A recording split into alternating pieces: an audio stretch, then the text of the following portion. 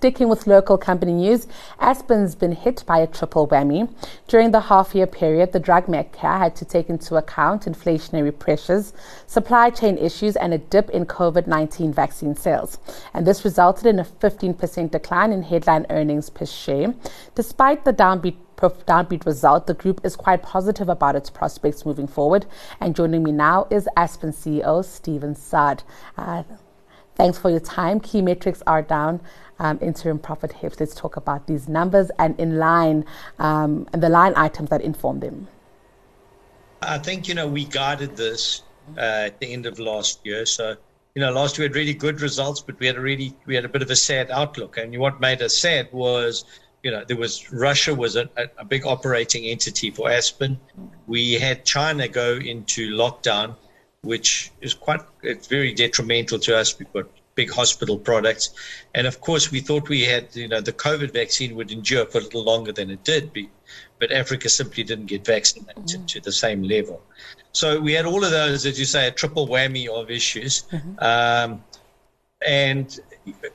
we had seen all of this happen, but in life you've got to manage it. You can't go and sit and cry in the corner. You've got to go and sort all of this out. And I'm happy to say, we found some pathways. We found some good pathways. Our commercial pharma business has, in spite of very high inflationary pressures. Remember, we've got big factories in Europe where there's sort of no sell price increases, big cost increases, but we've managed to find some strong pathways. We've got a very big second half planned, as we've told you. So that's important to us. But I think most important to us was that, COVID demonstrated a capability that we had, and how did we fill this capacity that we had now successfully? And I think that we found that path. We found we've had success in that path as well.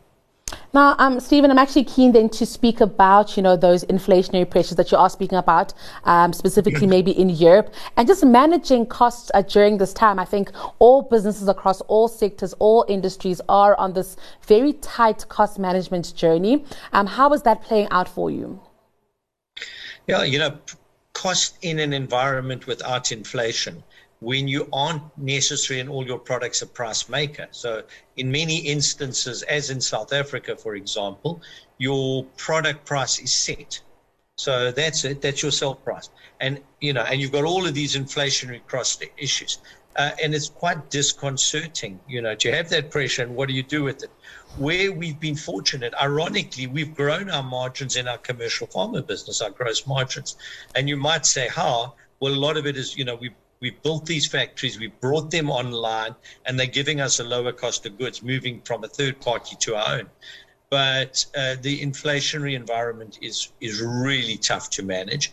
We have, in some instances, been able to pass levies on to clients, etc. But it's not a sustainable picture or a sustainable situation at these levels. And let's talk about now the reopening of China, because now that is positive for Aspen. And is this part of, the second half story that you're referring to?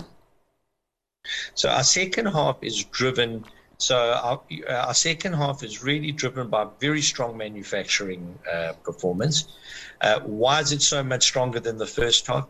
Well, what we had to do in the first half is, if you've got a line with a product on that does 100 today, you can run it. But there's another line that won't give you any turnover because you have to test run it, etc. But when you get it right, it'll give you turnover in a year or 2 years' time. And we had that delicate balance, and we decided this was the half. And we told everyone that we are going to do all of this because we need to get this future income. And in manufacturing, it was to replace largely the COVID lost revenues. So let's talk about... We've been very successful there. We've been very successful there. And, we've given some very strong guidance as to contracts closed and the opportunities from them.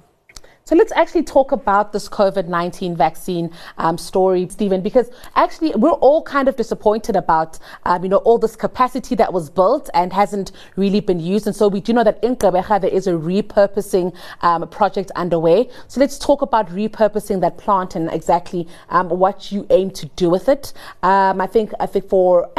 Just attitudes towards vaccination on the African continent, because, there was this drive to really get us to be able to do this for ourselves, and we just haven't met those expectations. Yeah, I think it is a massive disappointment. I think a lot of promises were made globally to Aspen, which have not been fulfilled. And, you know, that is the reality. You know, that's our reality. But we have this great capacity, and we showed a competence and a capability. And how do we take this competence and capability, both here and in our French facility, to make pre-filled syringes, into a world which is desperate for sterile manufacture and quality manufacture? And so that's what we've had to, and we have looked at new opportunities in our facility. We've brought our anesthetics into our facility in Quebec. We've also got some very nice biological products that we're bringing into the facility.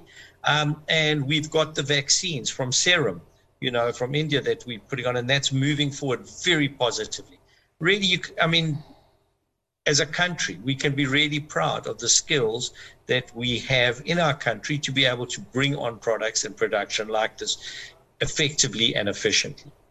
In France, we have very good pre-filled. It's a pre-filled. A lot of work goes into pre-filled syringes, and there's a lot of new production there. So we seem to have just been in the sweet spot at the moment. And now, given what happened with COVID, there's been a huge push to now buy in Africa for Africa.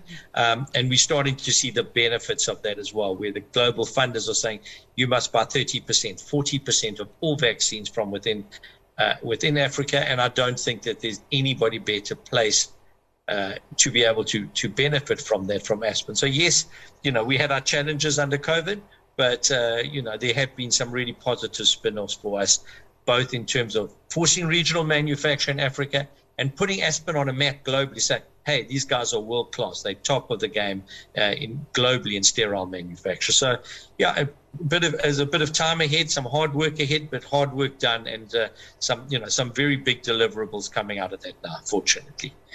Well, Stephen, we are looking forward to that second half picture. I think lots of good prospects coming out of Aspen. So we'll be sure to catch up with you when we have those numbers. That was CEO of Aspen. That's Stephen Saad.